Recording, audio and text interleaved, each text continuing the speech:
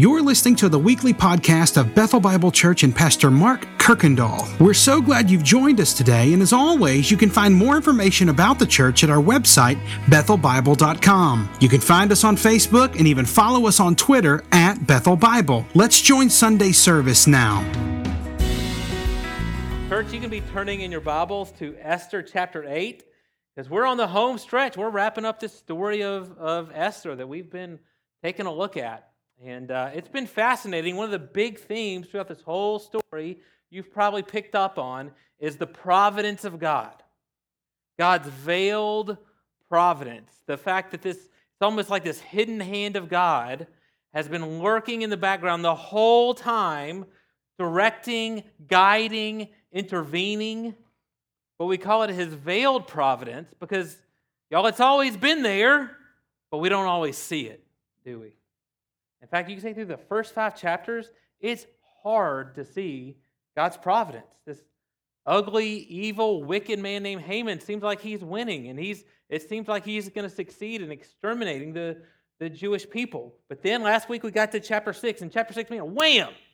God's providence just storms to the front of the story, and it becomes clear he's been in control all along, and so you can see God's people are going to be spared from death. You can see that Haman is going to receive justice. And it's done in a way, it's still kind of veiled. I mean, maybe you could say, hey, these are just crazy set of coincidences.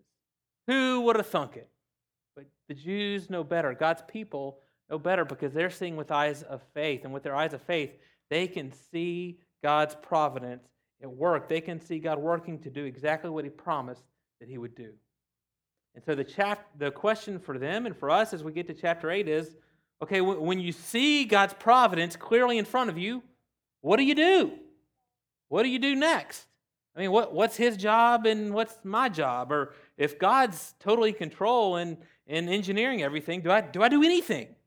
Or do I just kind of sit back and let go and let God and relax? You know, sometimes I think we see God's providence kind of like watching TV. And, you know, you can see the analogy works. I mean, the signals are always there. They're always going. But then you tune your TV to the right channel, and finally you can see, and you're able to tune into what's been there all along. And then how do you react to that? Well, you put your feet up, you kick back, and just watch. And so, like, the more you see, the more passive you become. Is that how we respond to God's providence? You know, it can sound logical. You can make an argument for it, but y'all, it doesn't pass the experience test. So maybe people who have heard about God's providence may think that's how we respond to it, but I'm telling you, that is not how anyone who has experienced God's providence in their life, that's not how anyone actually reacts and responds. I think seeing God's providence, it's a lot more like looking at an X-ray. So again, the analogy works, right? There's something underneath the surface. It's been there all along, whether you see it or not, but then through faith or through some gamma rays, I don't know how X-rays work, something, you can see what's been there all along, and finally you can see it. Now, if a doctor looks at this X-ray here, the more he looks at it, is he going to just get more and more passive? Is that how a doctor responds? Rub some dirt on it, yeah. Maybe a dad, but not a doctor, okay? Yeah. No, the doctor sees that, he is going to act. In fact, the more he sees of what was once hidden, the more actions he will take. He's going to put a cast on. If he is nice, maybe he'll give you some painkillers. He's going to set a future appointment. He's going to set the bone. The more he sees, the more he responds. So how about us as believers, as Christians? The more of God's providence we see, how do we respond? Well, I think this is what the text is telling us this morning. We respond to God's veiled providence with visible faith. We respond to God's veiled providence with visible faith. So let's turn to chapter 8. As chapter 8 starts, Haman is dead. What did they sing? Hi-ho, which is dead? Hi-ho, the Cheerio? I don't know. Haman's dead is the point. I'm mixing all kind of different things in that analogy. Haman's dead, but the Jewish people aren't out of the woods because they're still under this death sentence. The law that Haman passed is still there. So you could think of it this way. Haman is dead, but the death sentence still lives. Something has to be done about that. And so now Esther, for the third time, is going to go intercede for her people with the king. Let's read, starting in verse 4. It says, when the king held out the golden scepter to Esther, Esther rose and stood before the king. And she said, if it please the king, and if I have found favor in his sight, and if the thing seems right before the king, and I am pleasing in his eyes, let an order be written to revoke the letters devised by Haman the Agagite, the son of Hammedatha, which he wrote to destroy the Jews who are in all the provinces of the king. For how can I bear to see the calamity that is coming to my people? Or how can I bear to see the destruction of my kindred? The king Ahasuerus said to the queen Esther and to Mordecai the Jew, behold, I have given Esther the house of Haman, and they have hanged him on the gallows, because he intended to lay hands on the Jews. But you may write as you please with regard to the Jews in the name of the king, and seal it with the king's ring. For an edict written in the name of the king and sealed with the king's ring cannot be revoked. So Esther goes again to the king. We're going to see what's the king going to do. And thankfully, once again, God's providence is at work. In fact, he gives Mordecai his signet ring and says, you know what? Write whatever laws you like, Mordecai. And that was what providence? Mordecai here is more powerful than Haman ever was. Haman had one law written, and the king gave him his signet ring to essentially sign his name to that specific law. Here he gives Mordecai a blank check. Here's a blank check. Here's a stamp with my signature. Write whatever you want. We know this is God working in the background to bring about his purpose. And we see it also through Esther. Again, for the third time. Remember, she goes before the king without being summoned.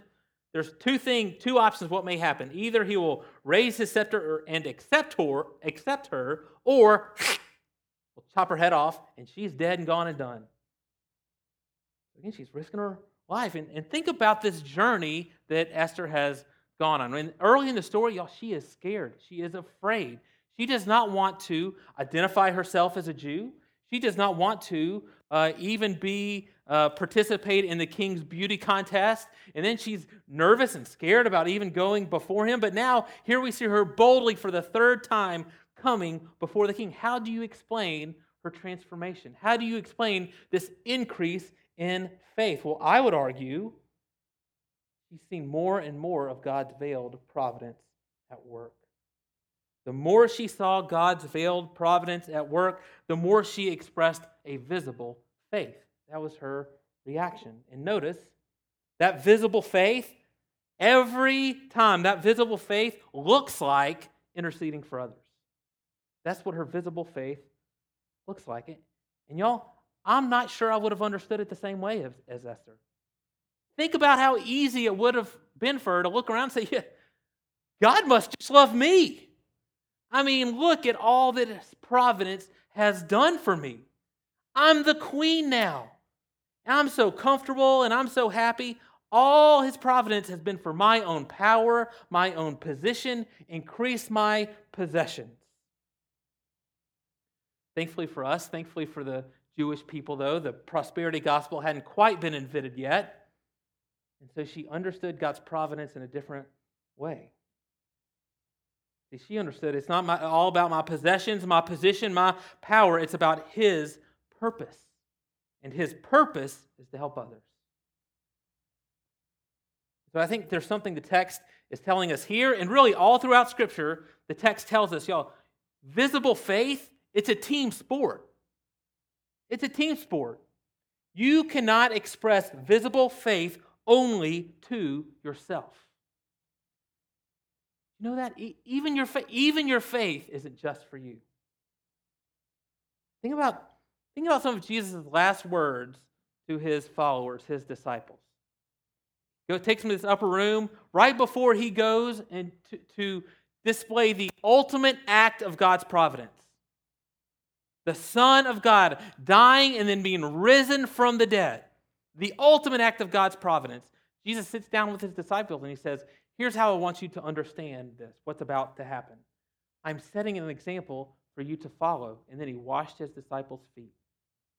He said, in light of the providence you're going to see, your visible faith looks like loving and serving one another. Now, it's sad to say, but think about what's one place that is easiest to make all about ourselves. I would argue one of the places it's easiest to make all about ourselves is the place we're sitting in right now. It's church. All right? Because I got plenty of options out there. I mean, there's hundreds of options for me. And so it's easy to make church just about my preferences, how I want to spend my time, and how it's serving my growth and my spiritual life, and what God wants to tell me, and how I like my coffee. Anyway, it is so easy, myself included, for all of us to just kind of turn into me monsters in church. And there's a lot of reasons for that. Part of the reason is because our culture really hardwires into us that our faith is only personal. And so our faith, it's always an individual faith, and it's really about just my individual relationship with God. Y'all, let me tell you, that's part of the story, but that's not the whole story. Not by a long shot. Think about the major metaphor the New Testament uses for the church. It's the body of Christ, right? How many bodies are there? There's just one body. And each and every one of us are just a part of it. Just a member of it. And so if any member or all the members claim to exist just for themselves, guess what? That's going to be a pretty funky looking and dysfunctional body, isn't it? You better believe it. And so the biblical picture for faith and spiritual life, the biblical picture isn't me grow, it's we grow. I know that's not grammatically correct, but it rhymed. It's not me grow, it's we grow. And so, listen, if you want to find a miserable, legalistic person, find someone whose faith is only about themselves. You know why they're miserable? It's because it's like some little finger who's detached itself from the body, thinking it's going to grow and prosper on its own. But y'all, it's not growing. It is shriveling up and withering away. That's what's happening. You know what? Thinking about this text this week, I remember one of my teachers told me when I was a little kid, a teacher told me that joy equals Jesus, others, yourself, in that order.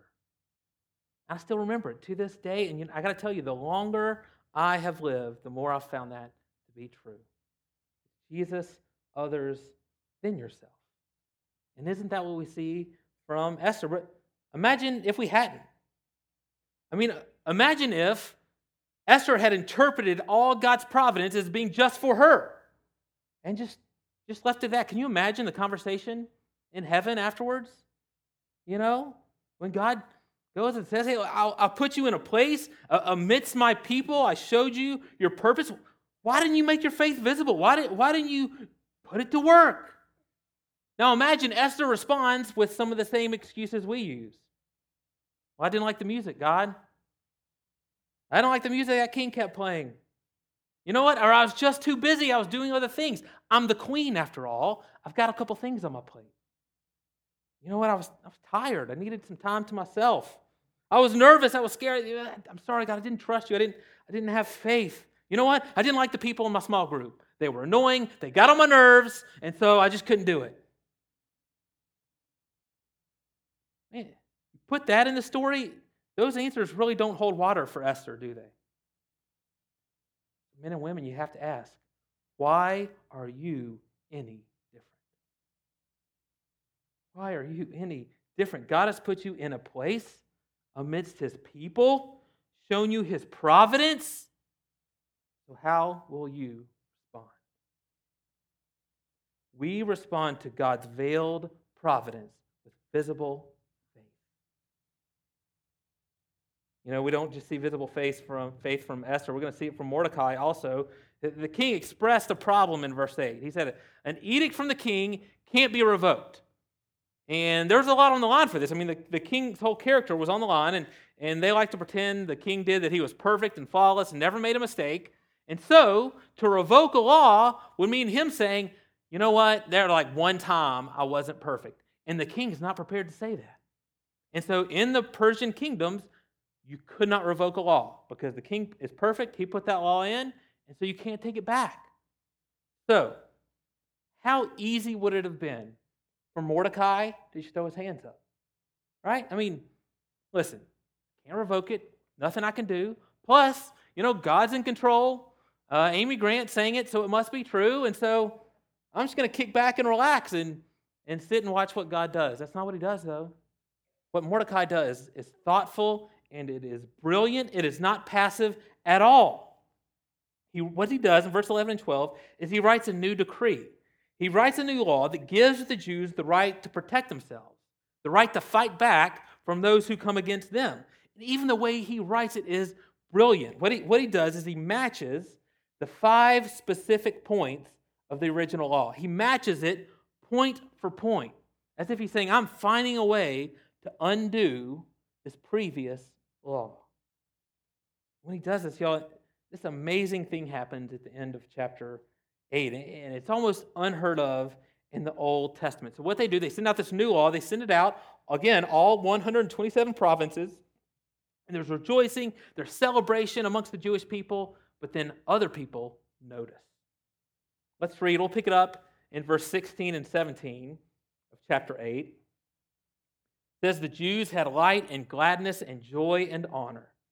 And in every province and in every city, wherever the king's command and his edict reached, there was gladness and joy among the Jews, a feast and a holiday. And many from the peoples of the country declared themselves Jews, for fear of the Jews had fallen in them. So many of the Persians became Jews because of what they saw. I can't tell you how rare this is. Almost always in the Old Testament, what happens is when the Jews mix with foreigners, guess who influences who? Usually the foreigners have the biggest influence on the Jews, and the Jews end up becoming like the foreigners. But here, one of the only instances in the Old Testament, we have other nations becoming Jews.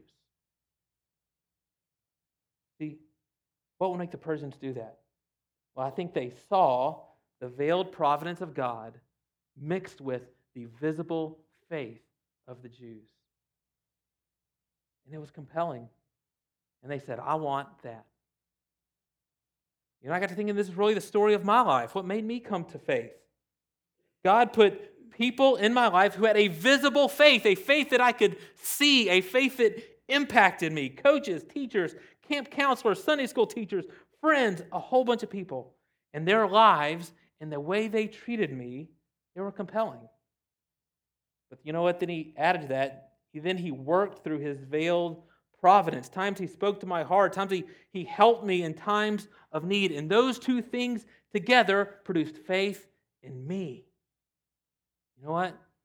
My guess is it worked just about the same in your life. You saw visible faith in others, and then you experienced the veiled providence of God. And I would say any ministry that has ever happened in this church, every life that has ever been impacted, it's been in this way. God's veiled providence mixing with our visible faith to produce faith in others. This is what I want you to remember, church. God uses your faith not just for you. He uses your visible faith to save others. As we go into chapter 9, we're going to see even more expressions of visible faith from all the Jews. Remember, the edict still remains. The day is coming, but now the Jews can fight back, and they're going to have to fight back. They're going to have to fight with their faith. And they do. Let's read verse 1, chapter 9. It says, now in the 12th month, which is the month of Adar, on the 13th day of the same, when the king's command and edict were about to be carried out, on the very day when the enemies of the Jews hoped to gain mastery over them, the reverse occurred. The Jews gained mastery over those who hated them. Again, God's providence reversing things. It's at work. But again, the Jews can't just kick back and be passive. They have to fight with their faith. And as they do, God gives them victory. So much so that later in verse 16, it says God gives them relief from their enemies. That word is rest. It is the same word we get the word Sabbath. When all the work is done and all that's left to do is rest because there are no more enemies to fight.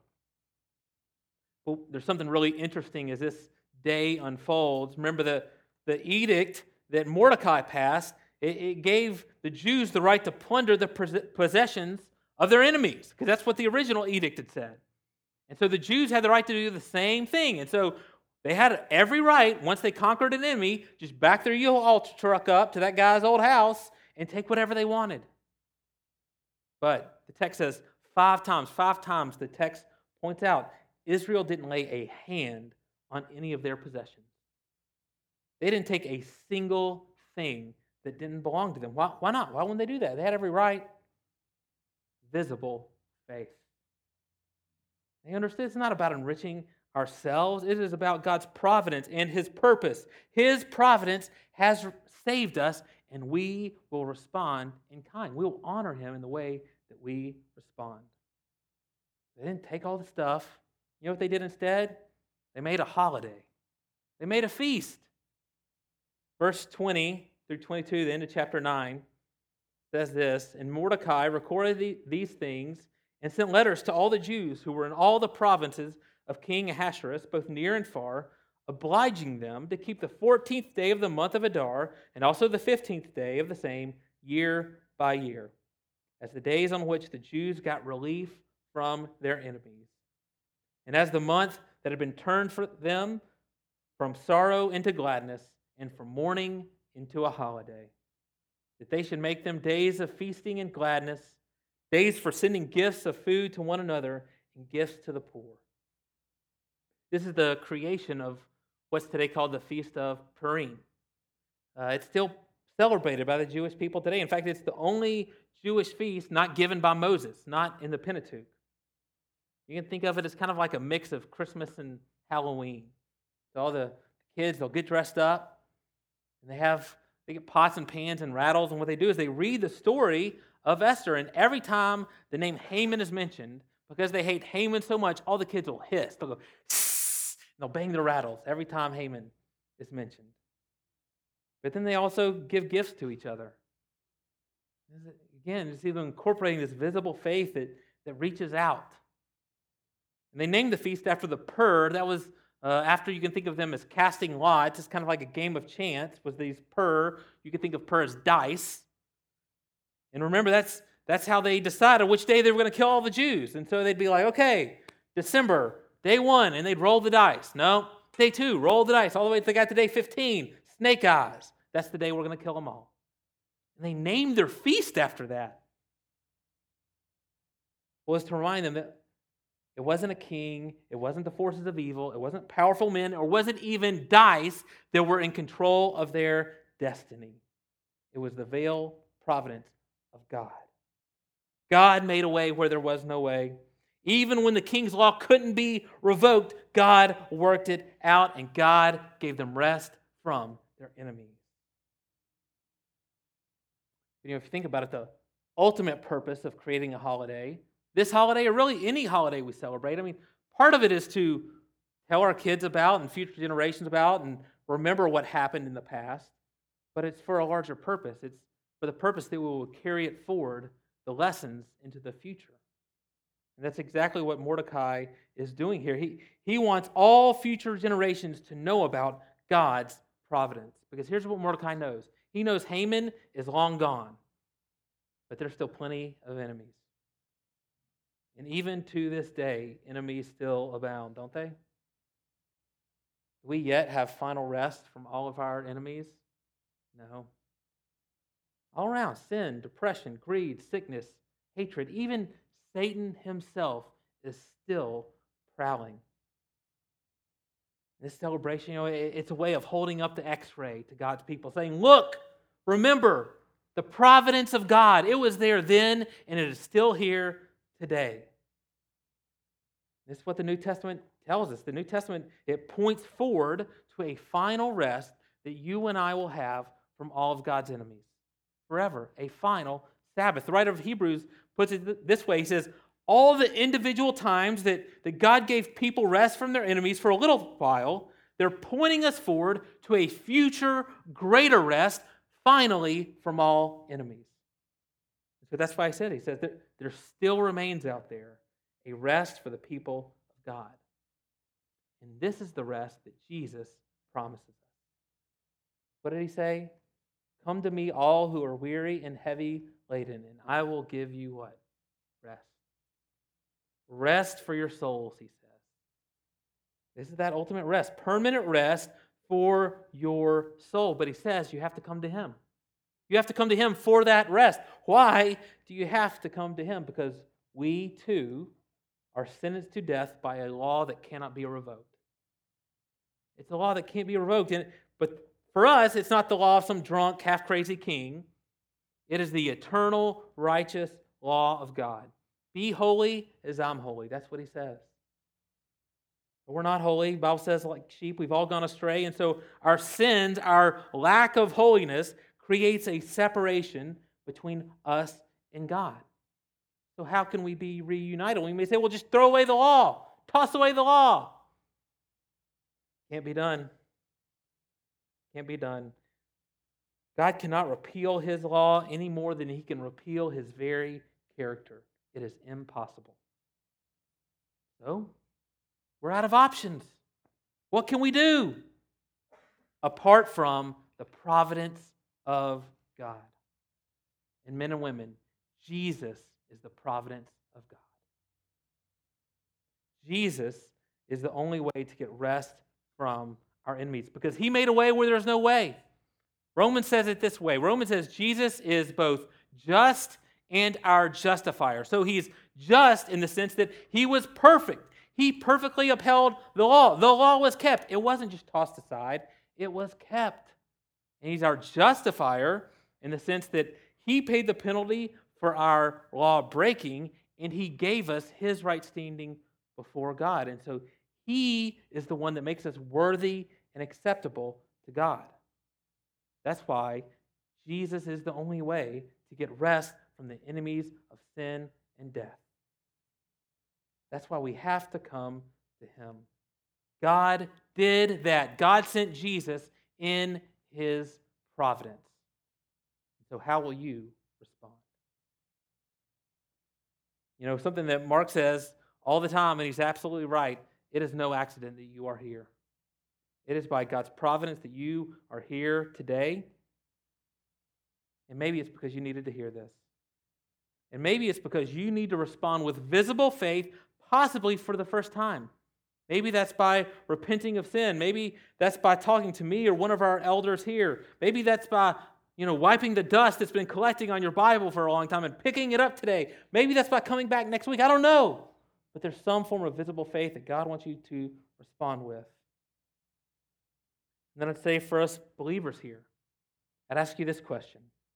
Will your visible faith be all about you, or will it be for others? Remember Esther, she figured out God wasn't working for her position, her power, her possessions, but for his purpose. And that purpose was to intercede for others. And then all the Jews, when the time came to fight, the Jews didn't take for themselves, but they fought for one another. And remember, the Persians saw this, and it produced faith in them. And so we ought to ask, what will make the people around us come to faith? What will reproduce faith in the people in our community, in our neighborhoods, in our workplaces, and all the places we interact with? I think it will be when those people see a group of people whose faith is about living generously. When there's a group of people for whom even church isn't all about them. You know what? There's one thing I know for sure. I know for sure, y'all, we will never make an impact in this community when we come to church because the coffee is just right and the chairs are comfortable and we like the music and everyone is just like us and it fits our schedule. Y'all, the world can find that 100 other places. Our chairs aren't that great. There's better chairs. I don't know what to tell you. You know what will make people notice? You know what people will stand up and notice in our culture? A person who has seen the providence of God through Jesus Christ and responds with visible faith.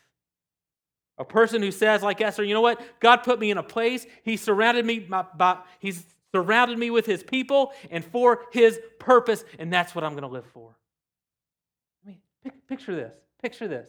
What if we had a waiting list for people to serve in our kids' ministries or go on the mission field or greet people, or whatever. What if we had waiting lists of people eager, willing, can't wait to express their visible faith to the people around them? Tell me that wouldn't stand out in our world today. Y'all, that would be visible in the way a bright, shining star is visible in the dark night sky. We live in a world that's all about me, but in a world that is all about me, visible faith that is about others will stand out. I'll say one more time. We respond to God's veiled providence with visible faith. How will you respond?